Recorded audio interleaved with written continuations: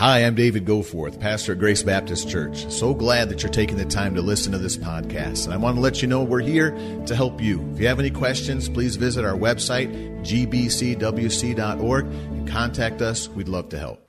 Amen. Let's take our Bibles, open them up to 1 Corinthians 10 is where we're going to start. We're going to go to a number of different passages. We're studying about how to glorify the Lord.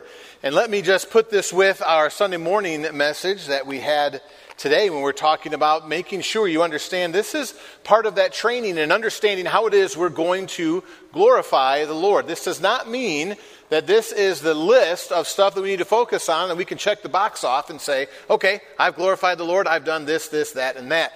Remember, it's not the externals, but this is the training of things, that this is something that you can do, you can actively seek to glorify the Lord. Now, we gave a definition of what it means to glorify the Lord. We gave this definition that it's living focused on God. Psalm 16, I set thee before my face, set thee ever before me, the psalmist said.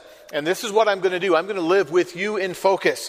And it's living focused on God so that we feel and think and act in such a way as to testify and magnify and give weight to the supreme greatness and satisfaction that is our God.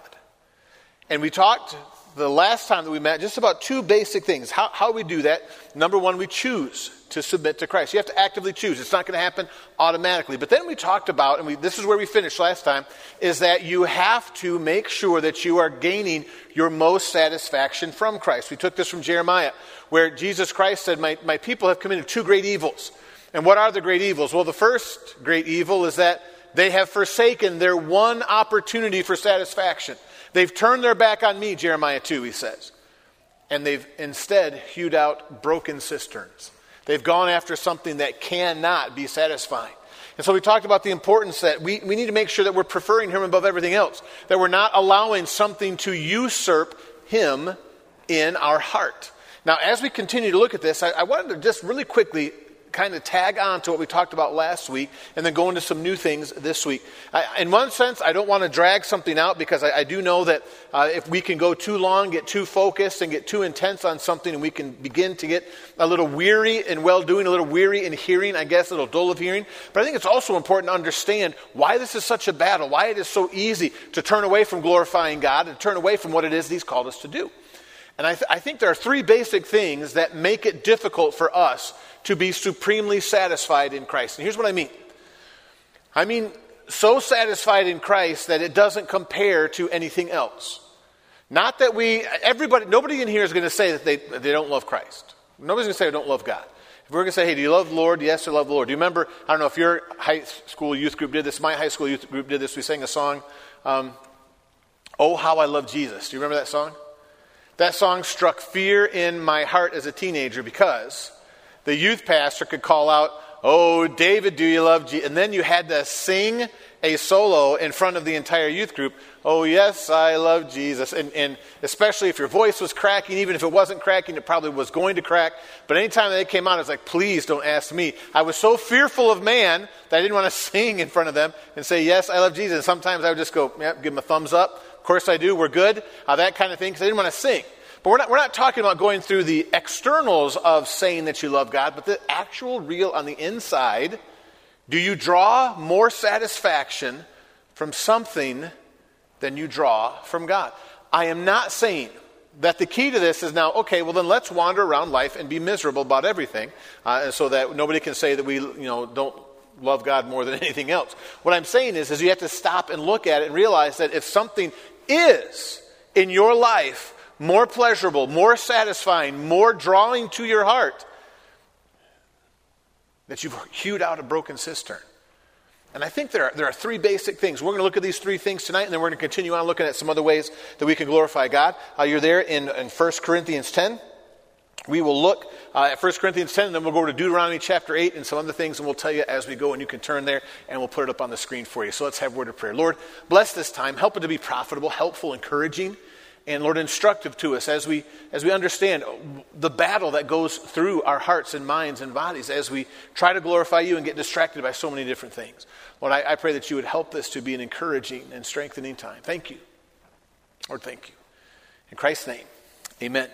The Bible says, whether therefore you eat or drink or whatsoever you do all to the glory of God. So it means in everything that you're doing, whether eating, whether drinking, whether watching football, whether playing golf, whether shopping for this or spending time with this person or spending time with this person, that you are making sure that you are doing that in such a way that it's bringing God glory, which part of that is drawing that supreme satisfaction from Him, testifying that God is supremely satisfying. Well, why is that such a competition in our heart? I believe there's three main things. The first one, we're going to go to Deuteronomy chapter 8. I believe the first thing that makes us find something more pleasing than God is when our life gets to a point of ease. In fact, I used to think that was one of the goals of the Christian life, where we got to a place where it wasn't always a battle and it wasn't always a fight. And can we just get to a point where I can just be relaxed and be okay and be at ease? And actually, God warns the children of Israel here in Deuteronomy chapter 8. We'll start in verse 7. It says, "The Lord thy God bringeth thee into a good land, a land of brooks of water, of fountains and depths that spring out of valleys and hills, land of wheat, barley, vines, fig trees, pomegranates, a land of olive, and honey, a land wherein thou shalt eat bread without scarceness. Thou shalt not lack anything in it. A land whose stones are iron, out of whose hills thou mayest dig brass. When thou hast eaten and art full, then thou shalt bless the Lord thy God for the good land which He hath given thee." Here's what is supposed to happen. All of the blessings that God gives you, whether it's your children or whether it's your spouse or whether it is a good day out on the boat or whether it is a wonderful day out with friends, whatever it is that He gives you, it is supposed to be something that spurs your heart to go, "Wow, Lord, you're good to me." And it inspires worship. And here we have God going to the children of Israel saying, "I'm going to put you in a land that's going to be wonderfully abundant." Now, I will tell you that having lived here in America and then having visited Israel, the idea of rolling hills and lush valleys in Israel is kind of difficult to come up with in my mind, because there's not a lot of rolling and lush. But comparison with where they had come from, the Sinai Peninsula and all the rest of that, all of the difficulties that they had and the different areas that were available to them, it's just amazing that this particular land has been fought over for millennia. But it is a land that God said, "I'm going to give you. It's going to be of benefit to you." And when you experience all that benefit, when you're pulling iron out of the stones, when you're pulling brass out of the hills, when you're eating bread without scarceness, when your crops are growing, make sure that your heart turns to me. And look what He says. "Lest when thou hast eaten and art full," we're in verse 12. Well, let's go to verse 11. That's a good one. "Beware that thou forget not the Lord thy God, and not keeping His commandments, His judgments, His statutes, which I command thee this day. Lest when thou hast eaten and art full, and hast built goodly houses and dwelt therein, thy herds and flocks multiply, thy silver and gold is multiplied, and all that thou hast is multiplied.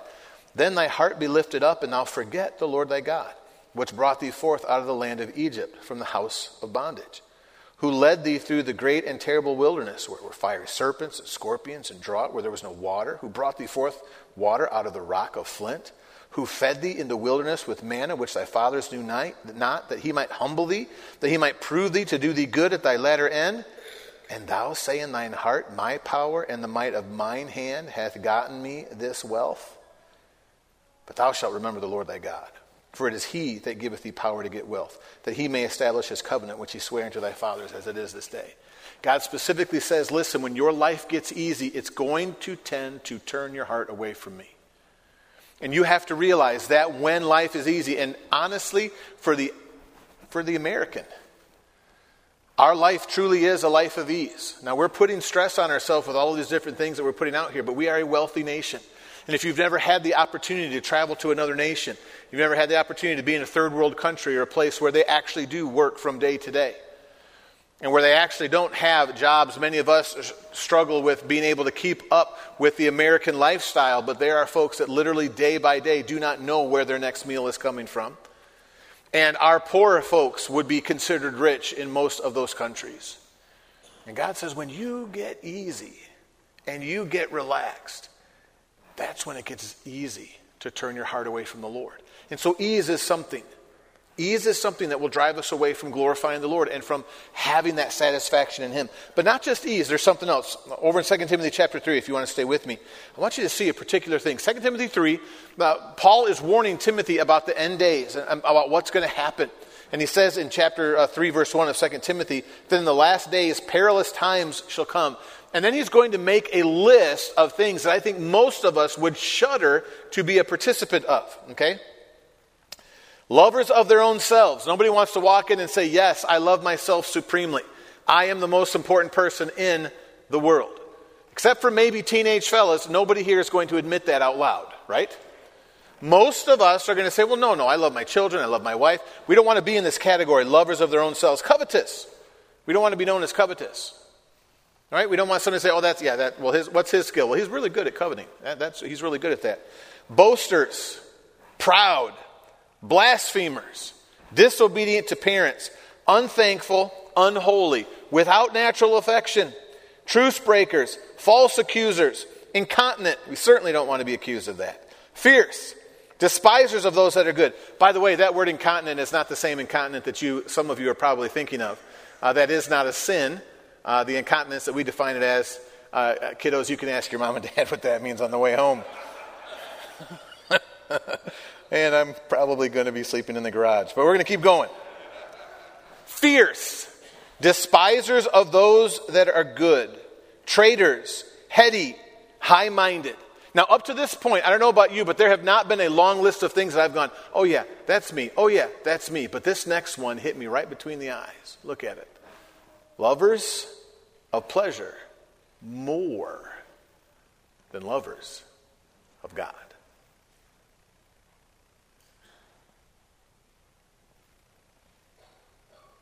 This is a sign of the wickedness in the last days. And the wickedness is going to be, they enjoy football more than they enjoy God. They enjoy golf more than they enjoy God. They enjoy Netflix more than God. They enjoy a nice cooked steak more than they enjoy God. And don't try to spiritualize this and turn this into something else and say, well, spiritually, I appreciate God much more than I appreciate a good ribeye. Yes, but what does your heart get turned to? There have been times in my life when I've been more excited about finding money that made it through the wash and it's in my pocket. I have woken up with the new mercies of God surrounding my very, very soul. And I haven't stopped and gone to worship. Then I stick my hand in my pocket and I feel something wadded up and I go, oh, a $1 bill made it through. And I'm kind of excited. I pull it out. It's a $5 bill. I'm a little more excited. If it's a $10 bill, I'm really excited. If it's a $20 bill, I look over my shoulder to make sure Dave's not watching. And I get so excited. Why is that? Because in my human flesh, an extra $20 is much more easy to get excited about than the new mercies.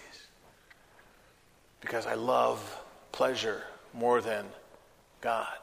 And when that hit me, that challenged me with the realization, there should not be one thing that I look forward to. And I started looking at some of the different things that I look forward to, and I started asking God, truly, help me to desire you more than that.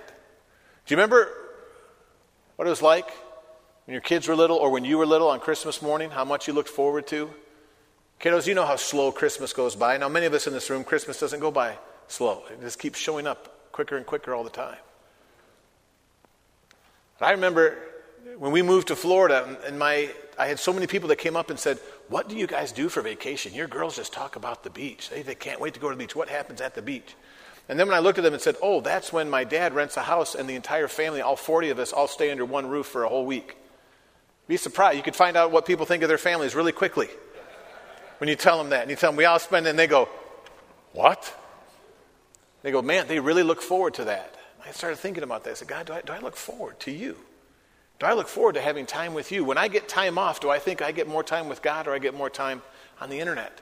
Do I get more time with Instagram or do I get more time with the Lord? And I will tell you, there are many, many times when my heart is drawn to love of pleasure. And it's a broken cistern. How many of us have wanted to sit down and I got some extra time, I'm going to watch something on YouTube, and hours later we're watching cats play pianos or something. and we're tired and we're thinking, what are we doing? Because it's a broken sister. And you keep thinking, well, the next one will be better. Well, the next one, I got a little bit of a laugh. Maybe I can find another. And we keep scrolling and we keep scrolling. So it's pleasure, it's ease, but then another one that has driven many people away. You don't have to turn here because it's not a long, it's just one verse we'll put up on the screen for you. One of the things that causes people to turn away from God and seeking pleasure in God is pain. Long-term pain and a struggle with pain, body that doesn't work the way that it should, a sickness, an illness in you, an illness in someone else. We see this in Job chapter 2. His wife said unto him, dost thou still retain thine integrity? Curse God and die. And we talk about how terrible it was for Job's wife to say these things, but this lady had just lost all of her children. And then she came out to see her husband so terribly sick that he is scraping the boils off of his body with broken pottery. And she is broken. And she herself gets to the point the pain is too much, and she says, you know what? God's not worth it. Curse God and die. And so we have to be careful because there are things that will turn our heart away from God. And I would encourage you, I would challenge you to just look at it and say, okay, there's nothing wrong with enjoying a good run or a good bike ride or a good movie or a good book or a good dessert or a good whatever. There's nothing wrong. But when our heart stops and we just say, wow, that was delicious, or wow, that was beautiful, or wow, that was interesting, or wow, did you hear that? And we just stop at that and our heart doesn't continue on and it doesn't cause us to worship and be in awe of the God who enabled us to experience that, we're missing out on what the purpose of that is. And that draws our heart away. And we need to make sure that we as Christians, well, we can't do this on our own. This has to be the grace of God that teaches us this. Remember this from this morning. But we can't allow ourselves to become lovers of pleasure more than lovers of God. And so that's a couple of things that we talked about. Let's move and go through some things quickly about some other things that we can do to show, to magnify, to testify, to give weight to who our God is. The next one is going to be simple, but it's surprisingly simple and sometimes often we struggle with. So number 3, another thing you can do to glorify God. You can trust Him. Listen to Romans chapter 4. It's amazing. Paul says, he's talking about Abraham. He staggered not at the promise of God through unbelief. Isn't it amazing how quickly we will stagger in unbelief? Does God love you? Yes. Come outside and your tire's flat. Oh, there's a stagger. Or take your child to the dentist, and the dentist, you hear them call from the back of the office. Call my wife, tell her to buy the boat. Because you know you're about to fund it because your children's teeth have rotted out of their head. And we stagger, well, is God going to do this? Or this other bill comes up, or this other difficulty, or this other worry, or this other fret, or this other fear. He didn't stagger at it. He didn't trip over what was going on.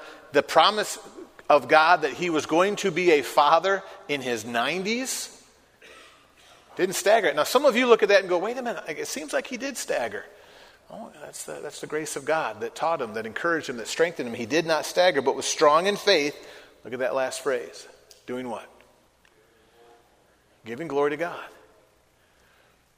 Do you know, folks, when you get that difficult diagnosis from the doctor and you express your faith, you give glory to God. When you don't have enough money to make it to the end of the month and you express your faith, you're giving glory to God. When your children look at you and ask a question about something that they don't understand why God is doing things a certain way, and you necessarily can't see it, but instead of staggering, you look at him and say, well, listen, we know God's good. We can rest in that. We can trust in that. You give God glory. And trusting God absolutely glorifies him. Why? 1 John 5:10 tells us that when we don't believe him, we call him what? If God says, lo, I am with you always, I'll never leave you or forsake you, and then we worry through something, we're calling him a liar. And that's what 1 John 5 tells us. And so we glorify God by trusting him. How else do we glorify God? This is basic. We saw this in 1 Corinthians 10:31. But we glorify God by attempting to glorify God.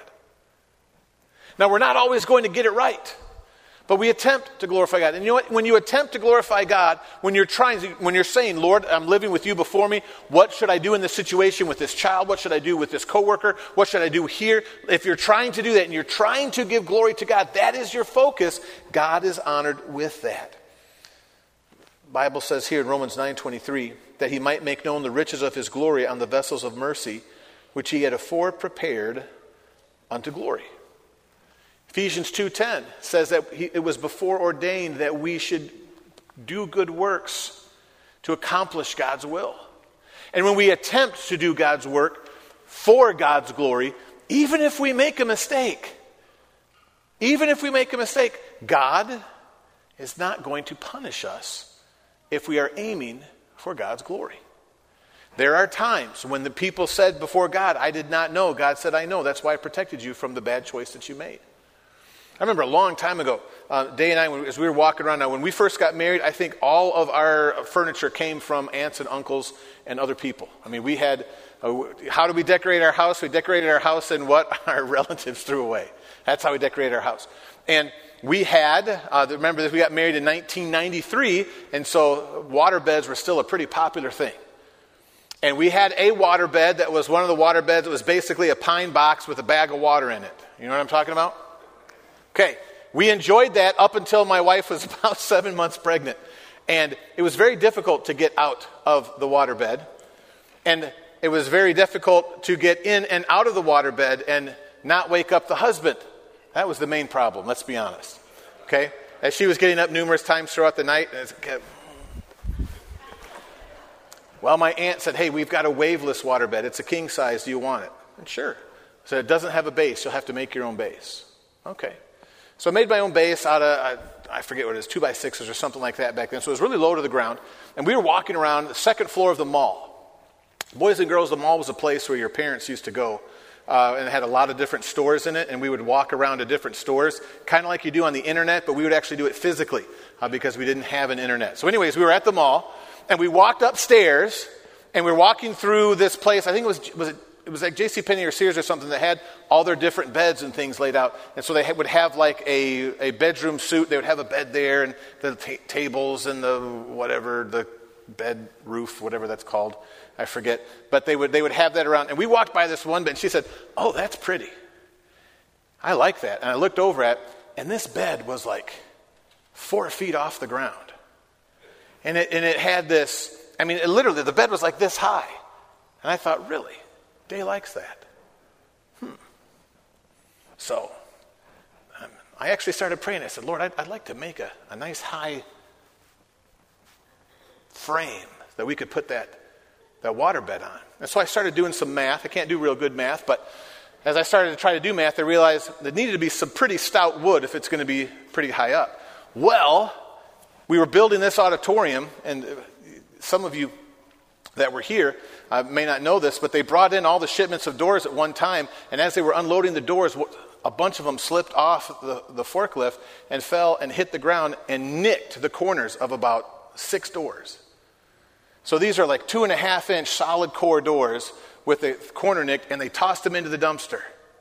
So guess who went dumpster diving? I pulled out these things, and Dave went somewhere, and I said, okay, and I got this. And I had Mark Busby helped me draw it up, and I sawed them down, and I had these, and these were 36-inch doors, so this is 3 foot tall. And I got this down, and I emptied however many 12,000 gallons is in a king-size waterbed. And Dave was gone. I put it back up. I put it up there, made the bed, first time in my life, had it all, but sat there and said, oh, she's going to like it. And I was so proud. I said, Dave, I've got a surprise for you. She said, really? I said, yeah, go look. So she went in, she walked in the bedroom, and she went, why is it so high? I said, remember when we were in JCPenney, you said that it was really high? And she goes, oh, I was talking about the pillows and the shams and the duvets and the why is it so high? And so I'm like, well, and that's what we had for the longest time. Now, the biggest advantage of that was that our small children could not climb into bed until they were about 4 years old. And so there was a benefit to having it. But my attempt, I did not get in trouble for ruining my wife's bed. The desire was there. The aim was there. The information wasn't there. And honestly, when you read 1 Corinthians 10:31, whether therefore you eat or drink or whatsoever you do all the glory of God, I understand if you go home tonight and you get some coffee or you get a soda or you get some tea or some water and you sit down and you look at it and you go, how am I going to do this? It starts by trying. Lord, I'm about to drink some ice water. I've always just drunk ice water because it's what was in my cup. I don't know how to do this to your glory. Lord, help me to honor you. And I don't know the conversation that you're going to have, but maybe you're going to look down and you're going to say, Lord, thank you that I have ice water. Thank you that I can go to a machine in my kitchen and just, do you have that machine in your kitchen? That you can just put your, do you remember when there weren't machines like that in your kitchen? That just made the ice and spit it out for you and crushed it if you wanted it crushed? Right? And now they have all, and you can, but you aim for it. You simply say, God, this is what I want to do. So you aim for God's glory. Let's keep moving. Next one, number 5. You seek to love what he loves and hate what he hates. Psalm 69:9, listen to this. For the zeal of thine house hath eaten me up, and the reproaches of them that reproach thee are fallen upon me. I was reading a particular, I forget who was preaching this, but he read a letter from somebody that he had led to the Lord, that they were visiting in his town, and he and his wife led this person to the Lord, and they gave them a Bible, and then they went back to their hometown, which was on the opposite side of the country. But this person would send letters back to this preacher, and this preacher would read one particular letter, and it was unbelievable listening to this person who had just been saved for a couple weeks saying how they could not believe how God was treated by the Israelites. And it was refreshing to read the letter because the person did not have all of the Christian lingo, but they said, I can't believe that after God did this and this, they just did that. What were they thinking? I just felt so bad for him. And she was talking about God like he was a real person. And the point was, so often, we're interested in what we're interested in. And instead of, God, what do you think about this? This person wants to come up and talk to me. God, what do you think about this? Lord, what is it that you've brought this to me? But having this desire, Lord, help me to love what you love. The Lord loves sinners. The Lord loves the little things. The Lord is gracious. Lord, help me to be gracious. Lord, help me to love what you love and to hate what he hates. So often as Americans, we're entertained by what he hates. We participate with what he hates instead of running from. So I would encourage you to aim for God's glory, to trust him, to seek to love what he loves, to hate what he hates. Next one, really quickly. You have to constantly choose to reject self and choose others first. You know, our default is me first. Listen to Ephesians 2. The Bible says, you hath he quickened who were dead in trespasses and sin, where in time ye walked according to the course of this world, to the prince of the power of the air, the spirit that works in the children of disobedience, among whom we all had our conversation in time past, in the lust of our flesh, fulfilling the desires of the flesh and the mind. Paul's saying we were just like everybody else. All of these wicked people that are we were just like them, and what we did was the same thing they're doing. We just lived for ourselves. And so one way of glorifying God is consciously rejecting. Matthew recorded Jesus saying, deny yourself to follow me. And following and saying, God, what can I do for others? You know, one of the more difficult things where this pops up in? Matthew 6, Jesus Christ said, take heed that ye do not your alms before men to be seen of them. Otherwise ye have no reward of your Father which is in heaven. Now, I'm not saying that this is what everybody does. But one of the things that concerns me, and it's actually, some folks will joke about it, is this popular culture of let me present my life on social media so other people can be amazed at what I'm doing, what I'm eating, how I'm reading, what my coffee looks like, the different things. And we do that to be, now it's possible that people are doing that. I'm not judging, trying to say that everybody is like this. But this idea of the interest of getting clicks and likes and getting shares and different things like that so that we can be seen of men. And God says, don't do things to be seen of men. Don't worship and act differently at church than you worship when you're at home in your devotions. Don't pray differently in front of a crowd. Don't do that. Look what it says. When they do thine alms, verse 2, do not sound a trumpet before thee as the hypocrites do in the synagogues and the streets, that they may have glory of men. All of us, our default setting is, hey, look at me. Hey, did you notice me? Hey, did you see what I did here? Did I get a thank you note for that? Do you understand who started this at this church? Do you realize why we have this? Do you realize who was the first one to do this? You say, Pastor, people don't really do that. Yeah, they do. I do that. I'm now so old that I remember when certain things started. And there are young people that come around and they say things like, why in the world would we do this? And I was part of the committee that decided to do that. And I go, hey, now come on, that was a good idea back in the, whatever. And to me, it wasn't that long ago, and it seemed like it was a good idea. Then I think about it, that's 30 years ago. That was a long time ago. And we want to say, look at me. Our flesh is hardwired to seek our own glory. And let me say something to one particular group. I want you to see this. In John 21, Jesus talks to Peter. And he tells Peter that he's going to get glory from something that most individuals that I speak with do not understand as having anything to do with God's glory. Listen to what he says.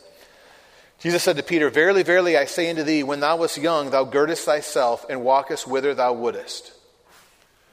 What is he saying? When you were young, you did what you wanted to do. If you wanted to go to the store, you went to the store. If you wanted to hop in the car and go for a drive, you hopped in the car and went for a drive. If you wanted to live in Casey, you could buy a house in Casey. If you wanted to buy in Lexington, you could live in Lexington. If you wanted to live in Gaston, probably an issue with, no, you can live in Gaston. Okay? What Jesus was saying to Peter is saying, when you were young, you got to do what you wanted to do. But look what he says. This is interesting. But when thou shalt be old, thou shalt stretch forth thy hands, and another will gird thee. So often I will talk to senior citizens that will say, I hate that I can't. I hate that I'm no longer to. I hate that my children don't want this to happen. They want me to go here and here and here. And there was one time, they're in heaven now, but there was one time we were over in the house with some folks that the husband fought in World War II. And he was complaining about his son and daughter who were in their 70s. That wanted mom and dad to change some things. And they said, who are they to tell us what? Because we're so used to. And God says there's going to come a time when you're going to have to stretch your hands. And somebody else is going to have to help you. And it says, another shall gird thee and carry thee whither thou wouldest not. That was Miss April Kelly's life verse for the last 10 years of her life.